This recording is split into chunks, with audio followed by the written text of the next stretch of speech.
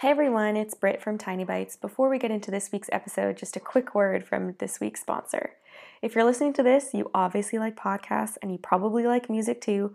On Spotify, you can listen to all of that in one place for free. You don't need a premium account. Spotify has a huge catalog of podcasts on every topic, including the one you're listening to right now. On Spotify, you can follow your favorite podcast so you never miss an episode, download episodes to listen to offline wherever you are. I love that for when I'm traveling. Easily share what you're listening to with your friends via Spotify's integrations with social platforms like Instagram. Just search for Tiny Bites on the Spotify app or browse podcasts in the Your Library tab and follow me so you never miss an episode of Tiny Bites. Spotify is the world's leading music streaming service, and now it can be your go-to for podcasts too.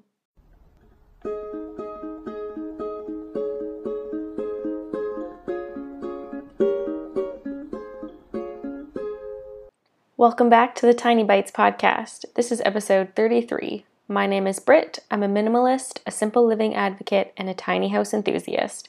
My journey into minimalism and simple living began in 2014 when I donated, sold, and recycled most of my belongings in favor of a less cluttered life. This podcast, Tiny Bites, explores what it means to live a tiny but wonderful life. I share personal stories about my experience as a minimalist to help others take the plunge. I'm so glad you're joining me this week. Tiny Bites is back, you guys. Welcome to season 2. I took most of the summer off to give myself a break to regroup, recharge, and refocus, and I'm happy to report that I mostly did all of that. Shout out to my friend and fellow blogger and podcaster Lisa from the Simple Life podcast and Lisa's Simple Life Experiment for recording that wonderful ukulele intro music for me.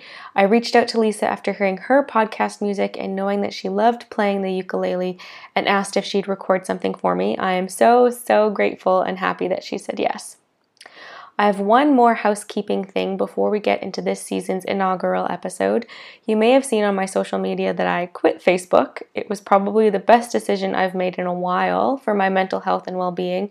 In a similar vein, I'm going to be switching up my publishing schedule to give myself a little more room to breathe while maintaining quality content for you to enjoy, which is really my number one priority. So instead of publishing 2 pieces of content a week, 1 blog post and 1 podcast episode, I'm going to publish 1 piece a week, and I'm going to alternate back and forth between a blog post and a podcast episode. I love writing as much as I love recording, but I can't continue to do both every single week. And I also don't think it's fair to you guys to compromise the quality of one of those mediums. Your ears are just as important to me as your eyes. So yeah, that's my goal for this upcoming year. If you have any questions or comments about it, you can comment over on the blog at tinyambitions.com/tinybites33, or you can email me directly at tinyambitionsblog@gmail.com. Let's get into the meat of today's topic, which is a really interesting experience I had in a virtual reality game a couple of weeks ago. I'm going to put a disclaimer here to let you know that I'm going to be talking about some pretty abstract, obscure, philosophical/moral/ethical concepts today. If that's not your jam, you can check out my archives for 32 other episodes to listen to. I promise I won't be offended. Let's get into it.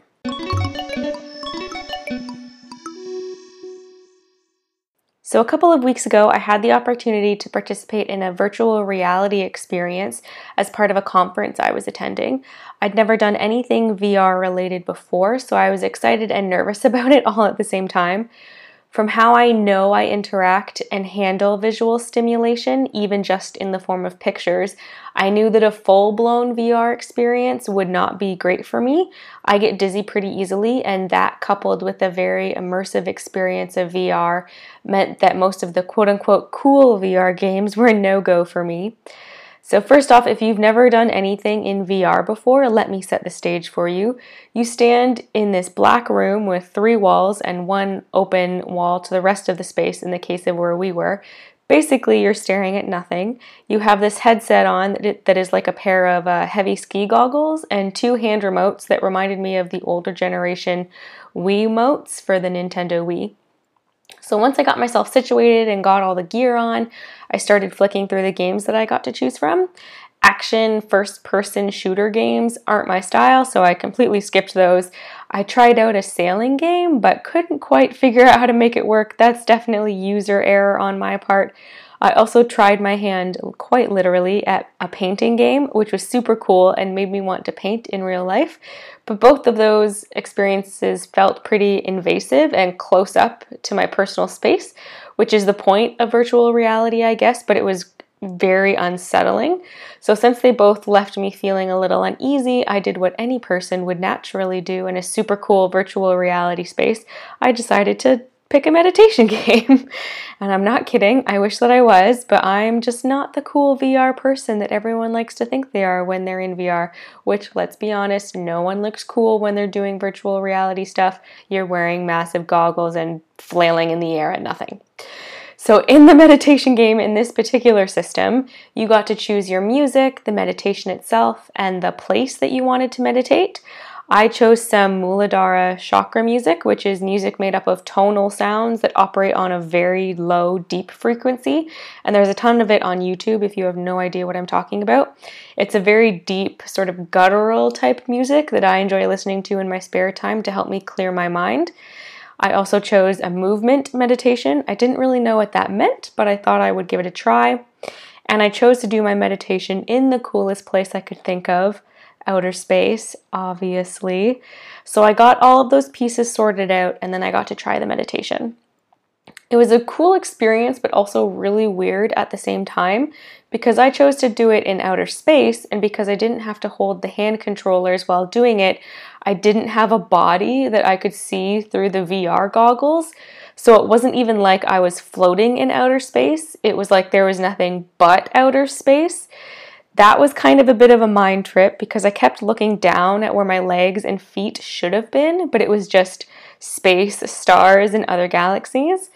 For those of you who don't know, I was trained as a yoga teacher when I was in grad school, and a big part of our training was coming to terms with the idea of impermanence, which I found very helpful on my journey to minimalism. It's the idea basically that nothing lasts forever, especially not ourselves or our stuff that we identify with as being part of ourselves. And the VR experience I tried was very much an exercise in impermanence. I knew I had a body while meditating, obviously, but because I couldn't see it, my eyes were sending signals to my brain that there was no body there, or at least that a part of it was missing. And once I got over how weird that felt, it was actually a really pleasant experience to not have to be focused on my bodily presence and just be, which is the entire point of meditation anyway, to be present. So sitting in outer space, even if it's not real, really does give you some perspective on life and reminds you, or it reminded me anyway, of just how small we are in comparison. We're the size of a speck of dust in a universe that we still don't fully understand the size of, and I left the VR space feeling pretty zen about life in general because of that. Despite the lovely experience I had, I still have some reservations about virtual reality in general and what it is doing to our expectations of what our lives should look like. I think there are a lot of moral questions involved in using and marketing VR responsibly. So on the one hand, what does it say about the state of our real lives and our society in general that we want to lock ourselves in a room and pretend to be somewhere else, doing something that is probably nowhere near the realm of our reality, i.e. sitting in outer space or shooting zombies? So are we so dissatisfied with our lives that we need to give them over to computers to build an entirely new reality for us? I feel like VR is just sort of the next level of escapism, and I'm not really sure where that leaves us or how I feel about that. And so I know that sounds pretty harsh and overly critical, but that's my one thought on VR. On the other hand, though, I can absolutely see the benefits of virtual reality. We can experience things we'd never have the chance to experience in the quote-unquote real world, whether that's going into outer space or painting a beautiful masterpiece. So VR, from that perspective, seems like a high-impact, low-cost way to experience a lot of different things in a short amount of time for relatively little outlay. All of this got me thinking, obviously, is VR good for minimalism? And in one way, I think that it is. If we could have all the adornments we're told that we need in our lives to be happy, like fast cars, fancy houses, etc., if we could have all of that stuff in a virtual reality, maybe that would satisfy our desire and we could just get on with living our perfectly happy lives. On the other hand, maybe VR is a manifestation of our insatiable desire to consume more and will ultimately translate into more consumptive behavior in our real lives. All of this is obviously hypothetical and philosophical, but I think it's worth thinking about the moral, ethical, and societal implications of any new quote-unquote thing before committing to it fully.